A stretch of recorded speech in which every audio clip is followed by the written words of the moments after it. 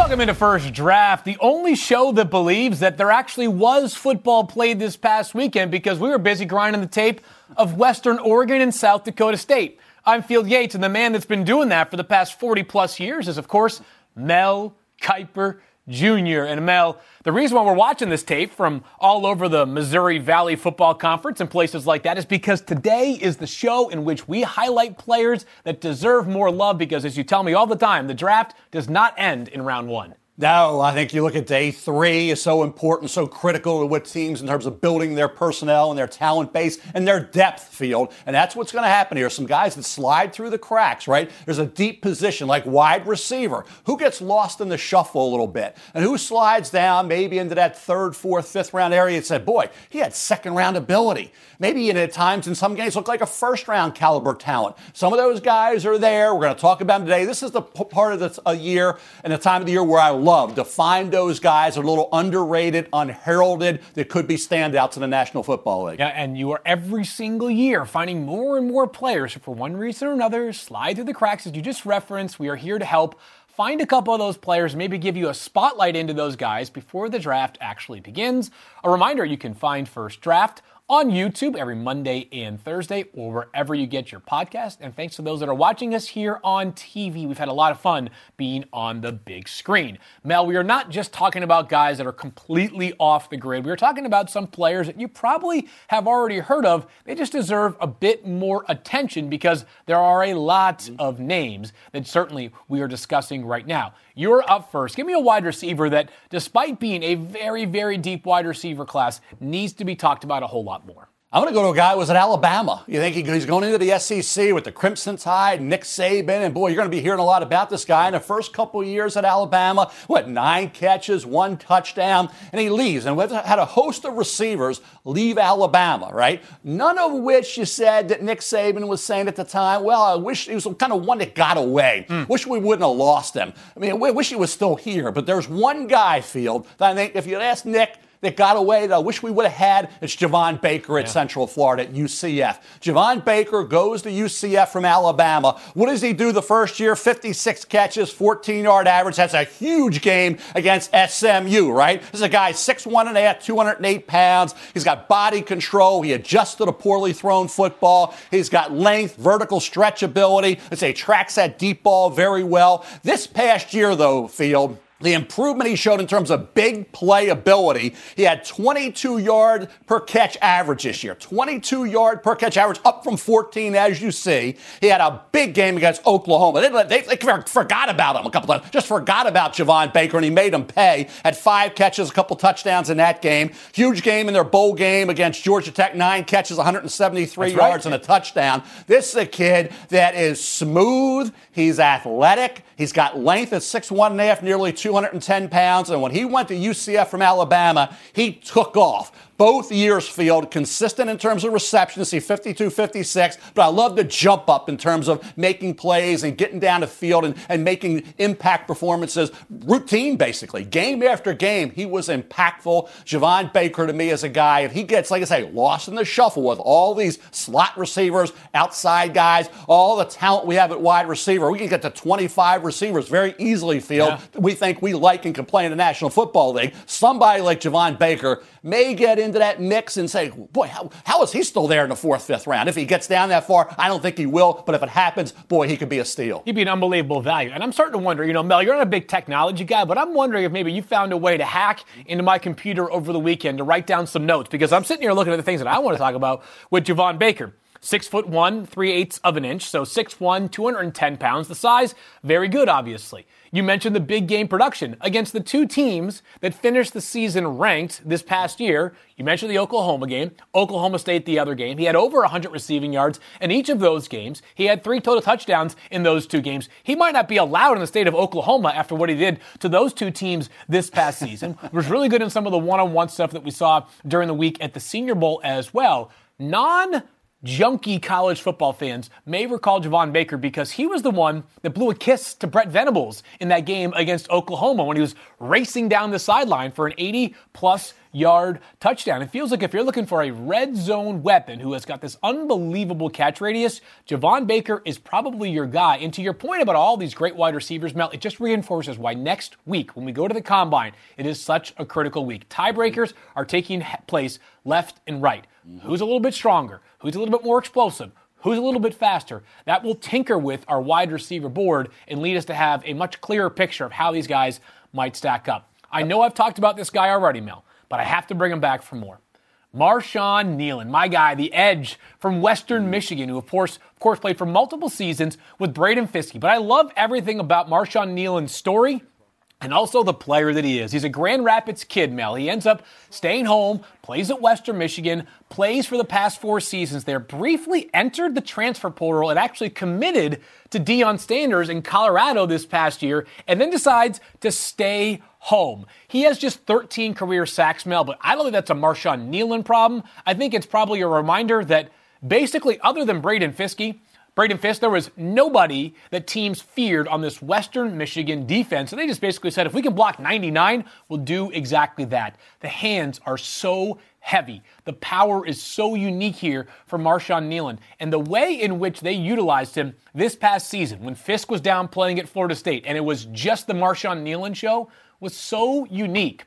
I've talked about that Syracuse game that I watched this past season as my first exposure to Kneeland from the 2023 year. One of the most impressive games for any player in all of college football that goes way beyond the box score, Mel. They were blitzing Marshawn Kneeland as like a stand-up inside linebacker. They basically said, hey, you're our best athlete, you're our best player, whatever it takes for us to wreak havoc with you, we're going to do it. I think he's entered into the third-round conversation, Mel, and in a class that is not deep with edges. If you told me he went a little bit higher than that, I wouldn't be totally surprised. Yeah, I think the Mid-American Conference field, you mentioned Western, how about Eastern Michigan with Max Crosby not that long ago? He dropped further than you thought, considering his production in the Mid-American Conference. He was like a 4th-round draft choice. Max Crosby should have been a top 10 pick in the 1st round, right? Well, Marshawn Kneeland shows that type of natural pass rush ability and the length. And talk about a guy, if he gets into the 3rd round, come on. You can get after the quarterback like he's shown. There's no doubt about it. We've seen it happen before where guys that can get after the quarterback, whether it is because he's in the Mid-American Conference, whatever it may be. How did Max Crosby get into the 4th round? Well, Marshawn Kneeland, we'll see where he comes off the board. I'm with you. He's my 5th highest rated defensive end right now. All right, look at that. I tried to give you guys a sleeper that deserves some more attention. Mel's had him as one of his top 5 edges since like August. I'm telling you, one of these days I want to find a player that Mel is not totally smitten by or knows his entire backstory. That'll be another day. Let's go to one more player, Mel, and for an LSU defense that was not very good this year, they did have some pretty good individual pieces, including a massive man in the middle. Yeah, Mason Smith is an intriguing guy, Field, for this reason. He was an elite recruit, right? He showed in practice he could dominate. They were raving about him coming into the season a couple years ago. Then the first game, the ACL injury. This year, the suspension early, then a little banged up. But the last 3 games of this past season, he was getting after the quarterback. The explosiveness, right? Everything we saw, the quickness when he was healthy was coming to the light. It was coming to the forefront late in the year. The production, the consistency wasn't there. Why? Because he was hurt, then banged up, and when he was out there playing through it and trying to get back to full strength and getting back to where he was pre-ACL, right? He didn't look like the same player. So when he's now a couple years removed coming up from that ACL, watch out. Defensive tackle position we thought would be really strong this year. It has not materialized, right? We thought Mason Smith would be one of those guys. I'm ready to move him back up. I've had him out of the top 10 defensive tackles, but I got to look at what he is when he's healthy, what he was when he was dominant in practice, what he can be. Coach him up. You get yourself a great player. I'm going to put him in around that 5-6 spot at defensive tackle on my big board. Yeah, 6'6", 315 pounds, Mel. The frame is terrific. I'm with you. It felt like this past season that not all guys recover from ACLs on the same timeline. And when you're a bigger body like that, that, it's hard to work yourself right back into the same shape that you were in pre-injury. This feels like kind of one where like you're pulling back from that 2021 season when he looked like he was going to become the next great LSU defensive tackle, right? You think about guys like our colleagues, Booger McFarland and Marcus Spears, both, of course, first-round picks. Glenn Dorsey, the third overall pick in the draft about a decade ago. LSU has had this track record of great defensive tackles, and the way that Mason Smith was being talked about during that 2021 season was big time. He had those 3 sacks against McNeese State that kind of was the breakout party, but hasn't been quite the same player over the past 2 seasons. Hopefully he continues to kind of get back to full shape, or 100% shape, I should say, from that ACL tear that was suffered back in 2022. If so, a chance for him to bounce back and look more like the player we thought he was going to be back in 2021. All right, so there are guys that need a whole lot more attention. We have covered 3 of them, Mel, but things only get more interesting coming up here on First Draft as we dive into a running back, an edge rusher, and also a cornerback who has one very specific skill that I think gives him a chance to become a real player at the NFL level. More First Draft coming up in just a moment. All right, we're back here on First Draft. He's Mel Kiper Jr. I am Field Yates, and we are ripping through some players that we think deserve a little bit more attention, Mel. And I don't know how many guys make the path from Mississippi to the University of Oregon down to Florida State. But Trey Benson, running back from Florida State, took exactly that path. And you and I both acknowledge this is not a great running back class. There won't be a first-round pick at the running back spot. There may not be a second-round pick at the running back spot. But there could be a whole bunch of third and fourth round picks at the running back spot, and I think Trey Benson deserves to be in that conversation. After one season of really a minimal impact at the University of Oregon, goes to Florida State and has just a monster year the past 2 seasons, Mel. And there are a lot of things that I like about Trey Benson. I think he's disciplined. I think he has good vision. I think he hits the hole with the right amount of urgency. I don't know if he has true breakaway speed, but he certainly is fast enough in my estimation. And I think most importantly about Trey Benson, Mel, he's a weapon in the passing game. Over 10 yards a catch this past season, so you're not just getting the ability for him to be a first and second down workhorse, which you saw over 300 total carries over the past 2 seasons, but the chance for him to impact the passing game consistently, and I'm not talking about just little dump-ups here or there, Mel, I'm talking about actually utilizing him, running some legitimate routes, that's in play for Trey Benson, one of my favorite backs in this year's class. Might not be RB1, might not be a top 3 running back, might not be a top 75 pick, but I think he could become, in the right circumstances, a starting level running back in the NFL. What do you think?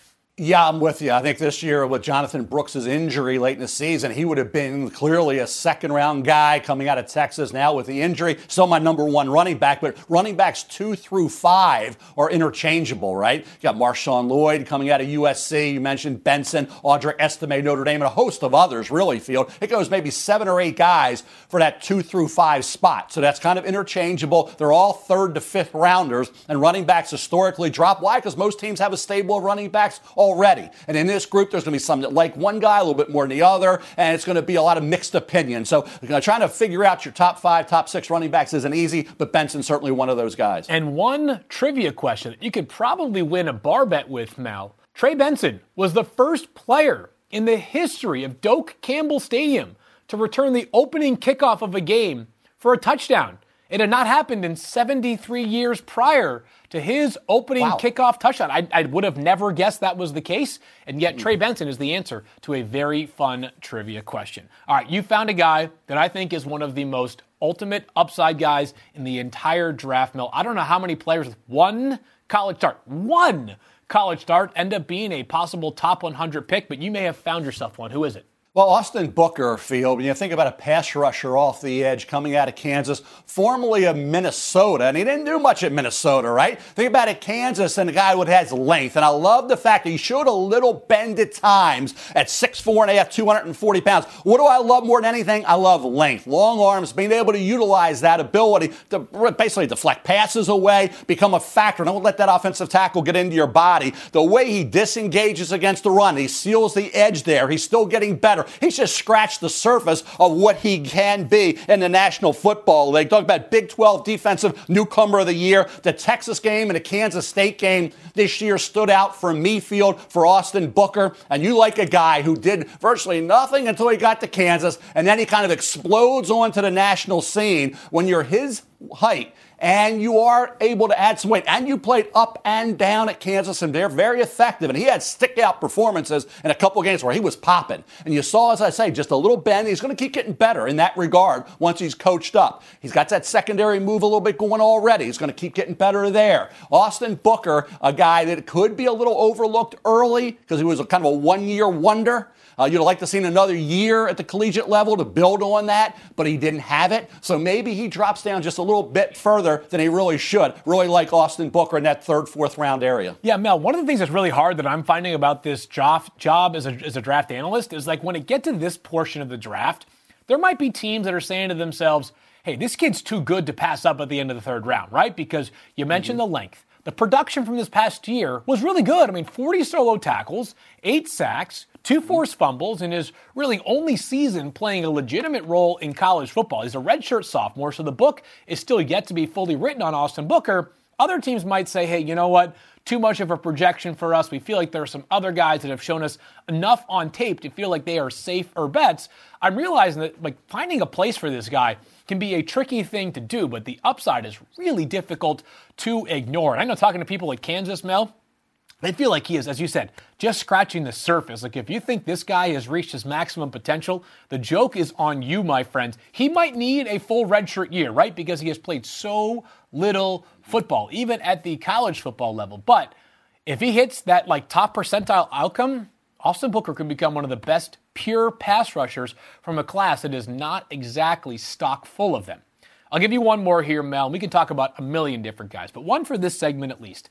You know, the NFL, we are seeing a lot of players that are drafted with either 5 or 6 years of college experience because of the fact that there was the COVID year. Here's a 6-year guy. A 6-year guy who probably needed years 5 and 6 because that was when he broke out. Elijah Jones, cornerback from Boston College. And Mel, when I think about players on day 3, which is where I think Elijah Jones probably ends up, I'm often looking for a guy that has a signature trait. And there are a lot of corners in college football that we'll talk about that are going to go maybe in the first round that have minimal on-ball production because teams don't bother tempting them, right? I mean, a guy like Ennis Rakestraw has 1 career interception. 1. He might be a first-round pick from Missouri. But Elijah Jones was tested a whole bunch over the past 2 years, Mel, and he met the occasion very frequently as well. He had 22 total pass breakups and 7 interceptions over the past 2 seasons, including 5 picks this past year en route to all ACC honors. When teams tested him, he usually made them regret that test. Not perfect, size isn't off the charts. We'll see about the speed here, Mel, but a guy who, if pressed into a 3rd or 4th cornerback role fairly early on in his career, I think has the confidence in man coverage to hold up pretty capably because of that signature trait of being this ball hawk that when the ball is in his vicinity, he feels like it's more his than it is the wide receivers. Passion, drive, and patience. The formula for winning championships is also what keeps your ride or die alive. eBay Motors has everything you need to maintain your vehicle and level it up to peak performance. Superchargers, roof racks, exhaust kits, LED headlights, and more. Whether you're into speed, power, or style, eBay Motors has you covered. With over 122 million parts for your number one ride or die, you'll always find exactly what you're looking for. And with eBay Guaranteed Fit, your part is guaranteed to fit your ride every time or your money back. Because with eBay Motors, you're burning rubber, not cash. With all the parts you need at the prices you want, it's easy to make your car the MVP and bring home huge wins. Keep your ride or die alive at ebaymotors.com. Eligible items only. Exclusions apply. Hi, it's Mike Greenberg letting you know ESPN Bet is ready to take you through all the biggest sports moments this spring. The official sportsbook of ESPN has exclusive offers and markets from Scott Van Pelt, Stephen A. Smith, and me, plus many more. From the playoff intensity to finally getting out to the ballpark, there's no better time for sports fans. Sign up today. New users get a bet reset up to $1,000 in bonus bets if your first bet doesn't win. Download ESPN Bet today. What a play. Must be 21 plus and present in select states. Gambling problem? Call 1-800-GAMBLER. Terms and conditions apply. See app for details. Yeah, I think the development of Elijah Jones, the ability to keep getting better and better field. He had been there. He didn't really notice him. He had started some games. He fell back. Then the last 2 years, he was really playing at a high level. The ball skills, the ability to create turnovers when the opportunity presents itself. It's not frustrating with him. When he gets an opportunity, he will get you the turnover. Some guys can't. He did. You mentioned the 7 picks and all those pass breakups. Track star in high school, right? So he's got some speed as well as recovery ability there. Think about he's a willing tackler. You can't play with 10 guys in terms of tackling. You got to have 11 guys that are out there to get to the ball and bring that guy to the ground. He will do that. To me, he kept getting better and better, and that's what staying in college for not just a couple years benefits a player like Elijah Jones. He stuck it out, and over the last 2 years, he was really good. Just as an aside here, Mel, obviously we've talked about the potential for 4 or 5 corners going in the first round. Do you feel like the depth of this class is perhaps being a bit overlooked? Because what I'm finding, Mel, is that while there might be like a run at the start of the draft, maybe a little bit of a gap from like the end of round 1 and early round 2 to maybe like the middle of round 3 and then round 4, it feels like that group in round 3 and 4 could be fairly significant. A lot of guys that I like. Yeah, he's one of those guys, Phil. I think we're going to get to another guy that kind of falls into that same category. But certainly with Elijah Jones, I think when you look at length, and I always say, people say, what are you looking more forward to than anything at the combine field?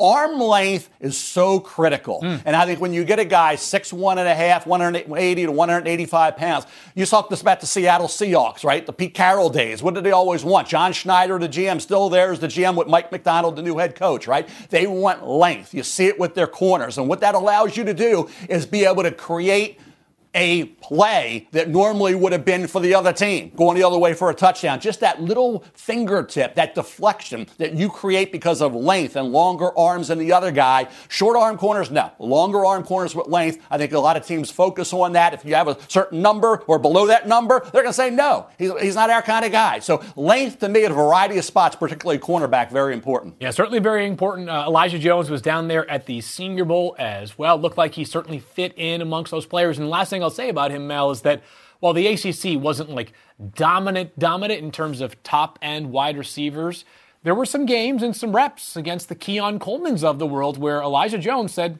yeah, I want the matchup here. I am certainly capable of giving my best to your best and our team faring okay.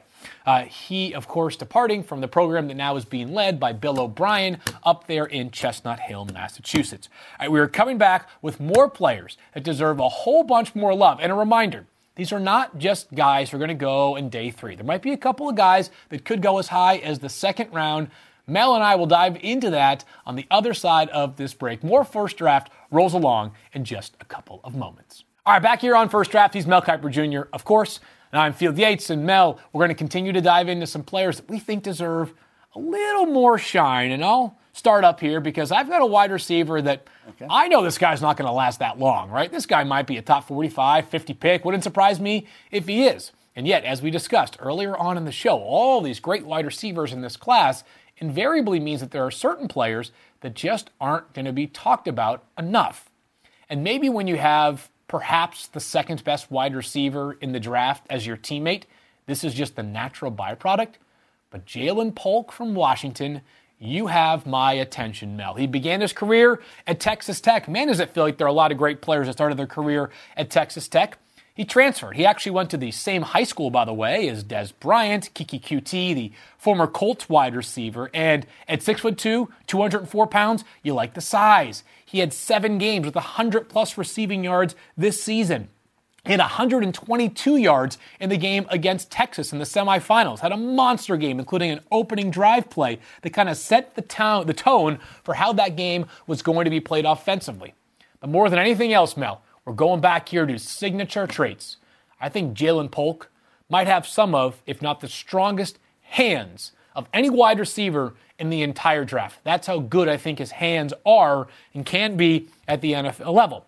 I think it's important to define how you evaluate hands as well. I'm not just talking about miracle catches like the Odell Beckham Jr. catch from about a decade ago or the Justin Jefferson catch against the Bills a season ago up there in Buffalo. I'm talking about a guy who just consistently claws the football. He's got vice grips for hands. And I think Ja'Lynn Polk fits that mold. Obviously, Michael Penix Jr., very strong arm, was unafraid to jam the football into tight windows that only quarterbacks like him were capable of. And I thought that Ja'Lynn Polk's ability to snatch catches in contested catch situations, Mel, really was a signature trait for him that bodes well to the NFL level, added some verticality as well to his game. Like Ja'Lynn Polk a lot. Yeah, I think the consistency year in and year out. You talk about what he did for 2 years with Michael Penix Jr. You think about the 17-yard average per catch. Obviously, receptions up. Jalen McMillan wasn't the factor. Remember, he got injured early on, then he came on late. So Polk and Odunze were the key guys with Jack Westover, an underrated H-back on that football team. Devin Culp as well. I like Westover as one of those guys we could throw into this discussion as a guy who's going to be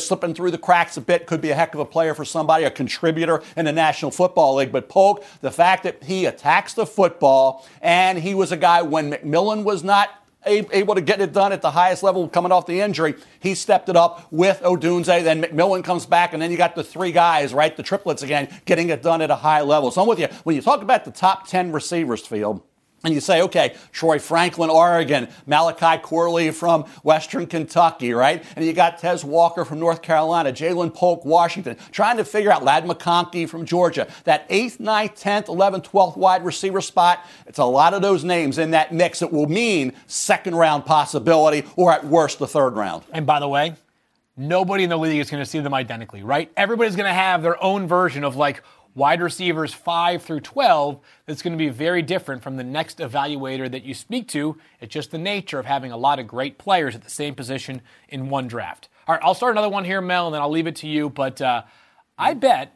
if you asked Max Melton, cornerback from Rutgers, who the best corner in this year's draft class is, he would say himself. You know why? Because he plays with that kind of confidence. Started 40 out of 43 games at Rutgers. And when Rutgers played against the biggest competition, Max Melton wanted all the smoke. Lined up opposite of Marvin Harrison Jr., did a great job. Roman Wilson of Michigan, same deal. Probably the two best draft-eligible receivers in this past year's Big Ten. Frisky, has excellent ball skills. And you know why that's no surprise whatsoever, Mel? His older brother is a wide receiver in the NFL that was drafted a few years ago by the Seahawks in the 7th round, who now plays with the Green Bay Packers.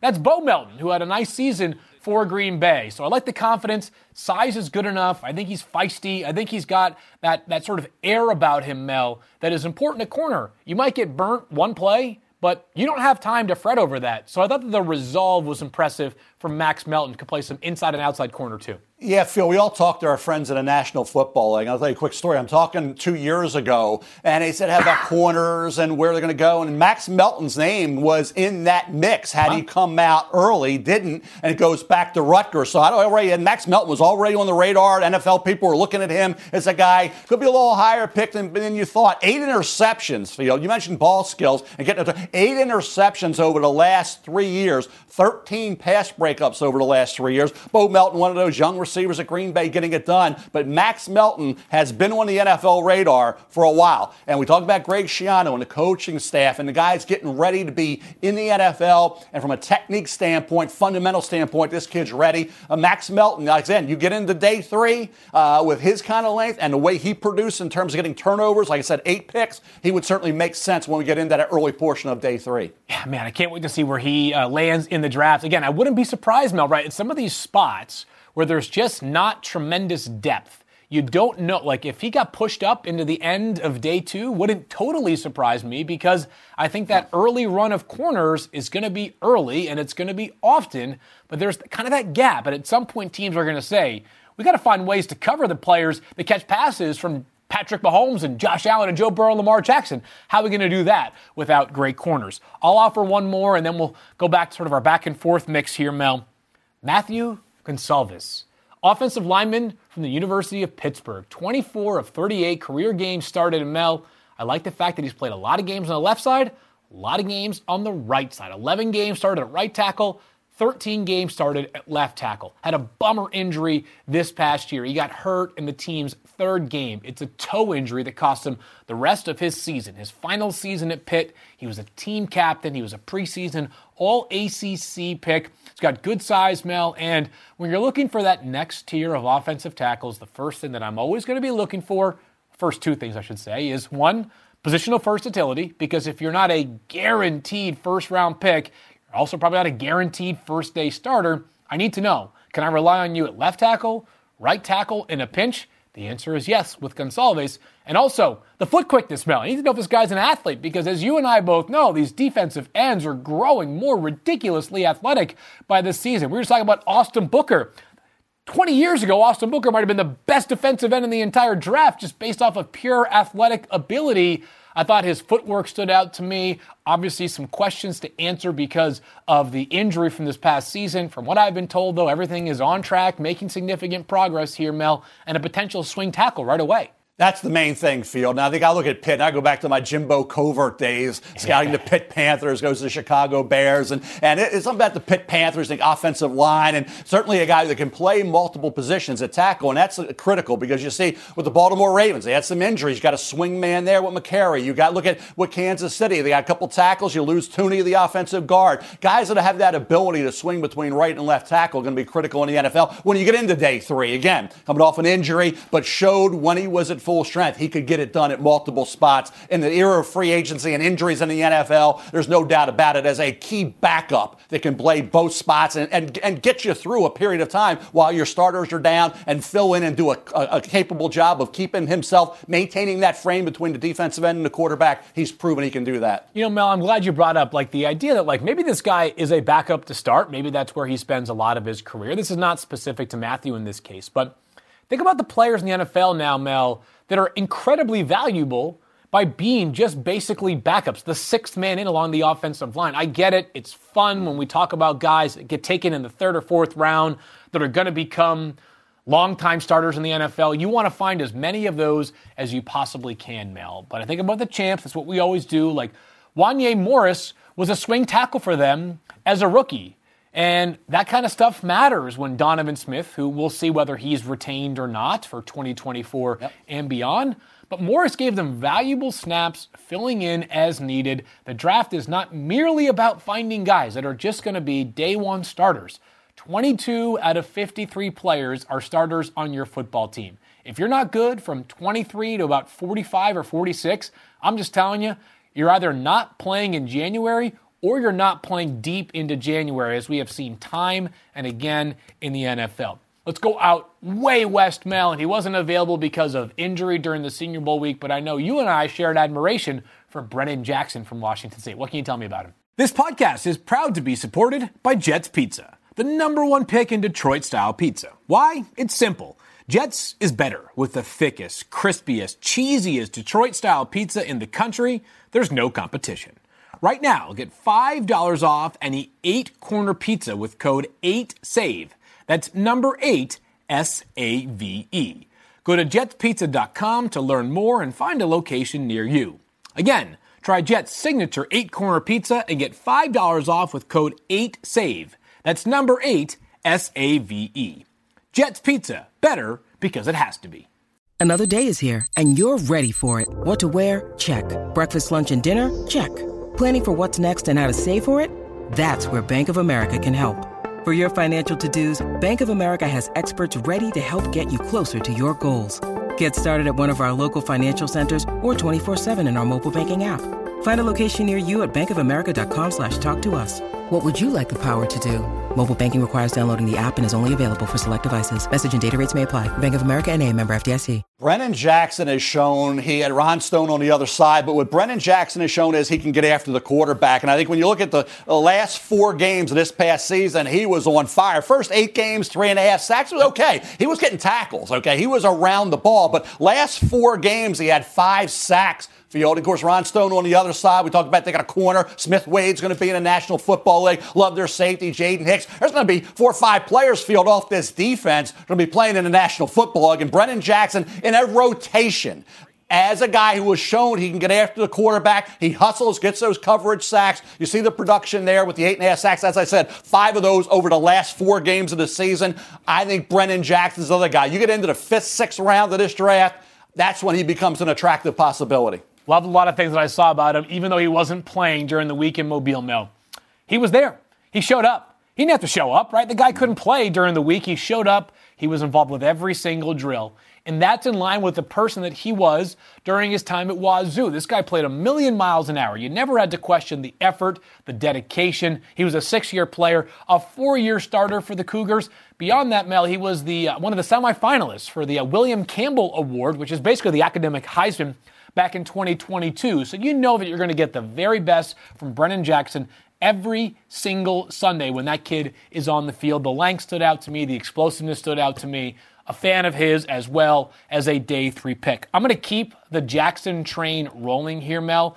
Very different style of player, very different stature of player, but I know you and I also love a guy named Jaquan Jackson, wide receiver from Tulane. What do we need to know? I'll tell you what, Michael Pratt and the Tulane Green Wave and what he was able to do there. You talk about being a guy who can get the ball in his hands. You watch him here, is an explosive football player, and he's a confident kid as well. He's got the ability, we'll talk about athleticism and quickness, and the ability with Michael Pratt to be a key guy playing and playing. You talk about game in, game out. This guy showed up, and I think you'll talk about a guy 4th, 5th receiver field. Not a guy who's going to be your 1-2, maybe not a 3. There's a 4th, 5th option on an NFL team. Jaquan Jackson has shown he can get it done. Consistency catching the football, big playability, ability after the catch to make things happen. You see the average per catch the last couple of years, right around that 17-yard mark. This is a kid, I think, made Michael Pratt. To me, Michael Pratt's going to be a day 3 guy, maybe a late-round pick who I think, I'm not saying he's going to be Brock Purdy, but he could maybe be a guy. He plays a little better because he doesn't have the wow traits. Jackson certainly helped out Michael Pratt a lot over the last couple of years. You know, you're the king of all these phrases and these sayings, Mel, so I don't know if this is one that you've already used before,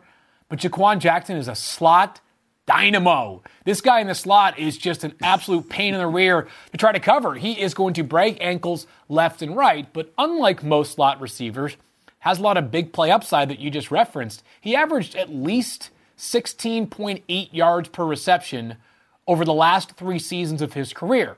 He averaged over 10 yards per punt return in his career. He had 37 kickoff returns in his career. If you're drafting Jaquan Jackson, it feels to me like, Mel, the responsibility is you got to be drafting him with the vision of him being punt return man, potential kick return man, potential slot receiver, potentially getting some carries out of the backfield. You must manufacture touches for Jaquan Jackson left and right. The size, as you mentioned, might be a little bit of a limitation. I don't know that he's going to be a wow player in the red zone. Maybe he's not going to be able to hold up against some of the more physical corners in the NFL, but a really, really fun guy to watch who Michael Pratt was the heartbeat of that Tulane program, obviously, for the past 5 years, but Jaquan Jackson, one of the best players in that entire program as well.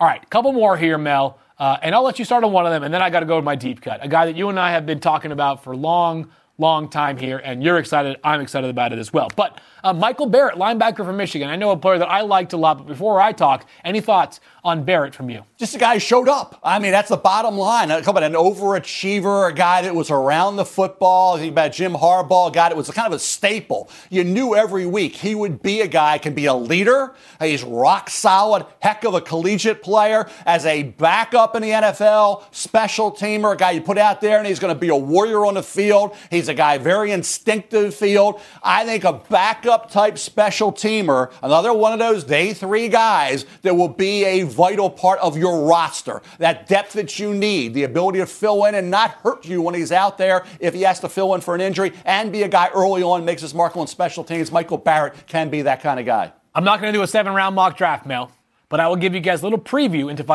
I ever did a 5th round mock draft. Whatever pick the Chargers have in the 5th round, it'll be Michael Barrett. Right? I mean, obviously with the ties there to Jim Harbaugh, the winningest player in Michigan history. You know how much winning means to Jim Harbaugh.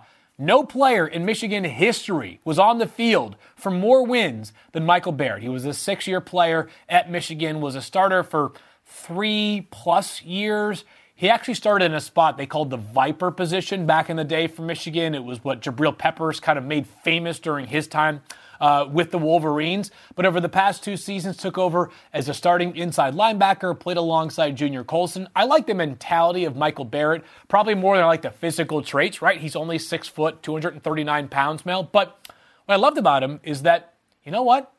He was unafraid in a league in which every team evaluates linebackers a little bit differently. For those that want linebackers that play downhill and love to initiate contact and want to take on blockers and do the dirty work so that teammates can clean up what they have started, I think Michael Barrett kind of fits the mold. You're right, probably hard to draft a guy any higher than the 5th round or so with kind of the profile that Michael Barrett brings to the table.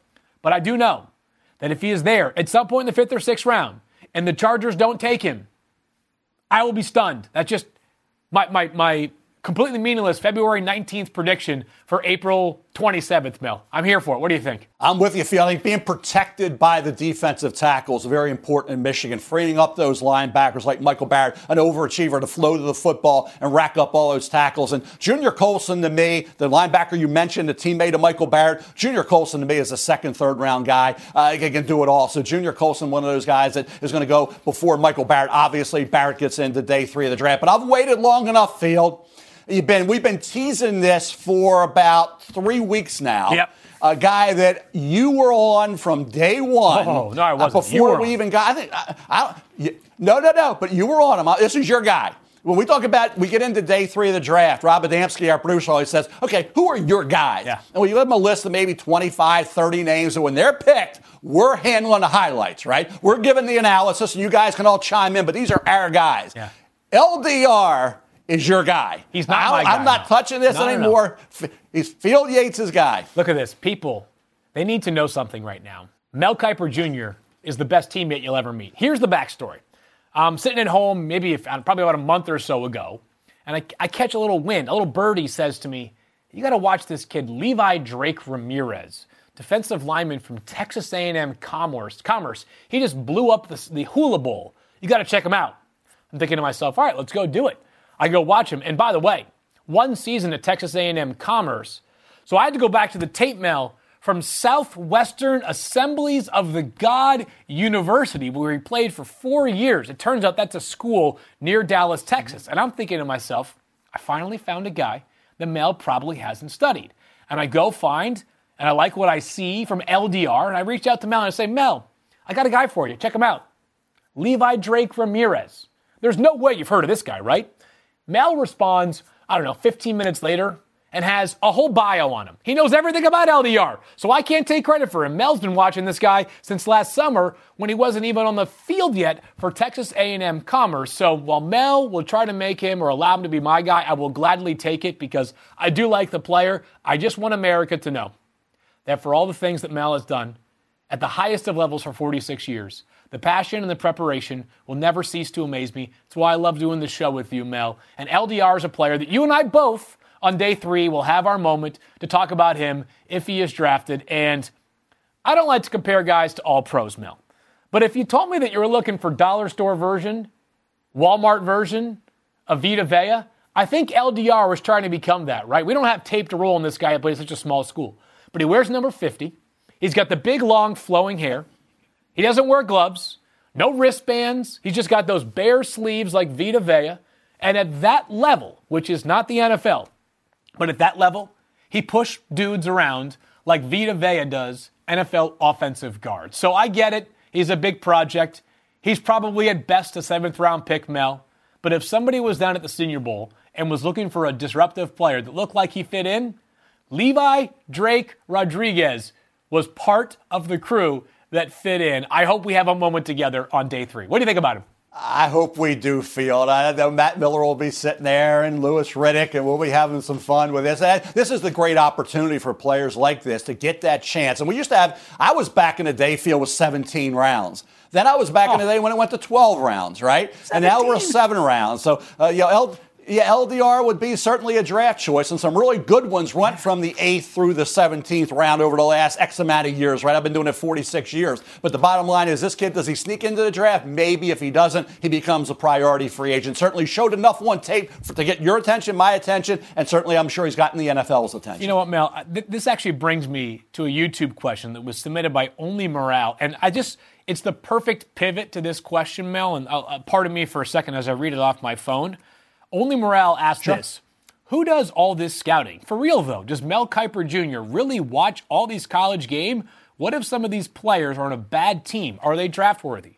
Mel, the answer is You do all this scouting. You watch all these games. You're taping games left and right. It is a labor of love, my friend. Yeah, back in the day, in the late 70s, I had the big, huge satellite dish on the roof at Ramblewood Road in Baltimore, Maryland. And people say, what? Or they'd come down the street field and say, what is that up on that roof of that house? We had to corner our house, right? With the fireplace, had it all going. But up on that roof was a huge satellite dish. Well, nobody had it back in it. It wasn't a little. This was a massive satellite dish on the roof of the house. We could everybody coming by. What the heck what's going on here? And I'm in there watching. I was able to get some NFL. I was able to get all these. I'm getting everything back in the day, Field. So yeah, and then getting obviously tape sent to you from schools. But the huge satellite dish back in the day was a tremendous benefit to me trying to evaluate these players. It sure was then, and it sure still is now. And again, the process. I'm not trying to sound like I'm just being a mensch here, but Mel is more prepared and more dutiful with his responsibilities than anybody else that I've ever met in any line of work. We're going to wrap up First Draft here in just a moment. We'll be right back with a few final thoughts on players that you need to know. All right, wrapping up here on First Draft, he is Mel Kiper Jr., and I am Field Yates. We have given you now about 10 guys that we think deserve a bit more shine. Mel, as we say goodbye here, I'd be curious, is there a player that comes to mind that you feel proud of? Maybe not the best ever, but one recently that you say to yourself, I thought this guy had a chance to be a real NFL player. He slid through the cracks to day 3, and you felt vindicated once he got on the field in the NFL. That's a tough call, Field, because I don't want to do revisionist history, but I remember when Tom Brady was picked. And I remember what I said about Tom.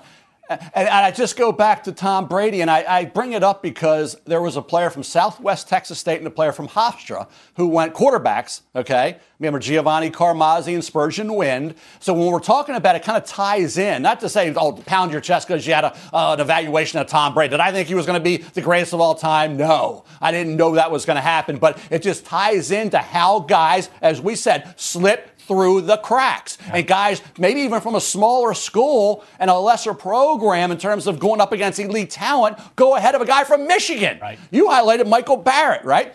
A guy from Southwest Texas State and Hofstra went ahead of the great Tom Brady, greatest of all time. That's why the draft is in exact science. That's why we have so much fun doing this. And guess what? We can evaluate 20 hours a day, and we're all going to make mistakes. That's why we love this process. Hey, Mel, by the way, go find your favorite GM in the entire NFL. I don't care if it's the GM of the best team or the worst team. They also have players that they wish they could have evaluated better or draft picks that they did not make. All right, great stuff here. Players that you need to know more about. Be sure to check out all episodes of First Draft on YouTube. Just search First Draft or wherever you get your podcasts. We are coming back on Thursday with much more. He is Mel Kiper Jr., the incomparable Mel Kiper Jr., who knew just a little bit about Tom Brady way back in the day in 2000. I'm Field Yates. We'll talk to you guys again on the next version here of First Draft.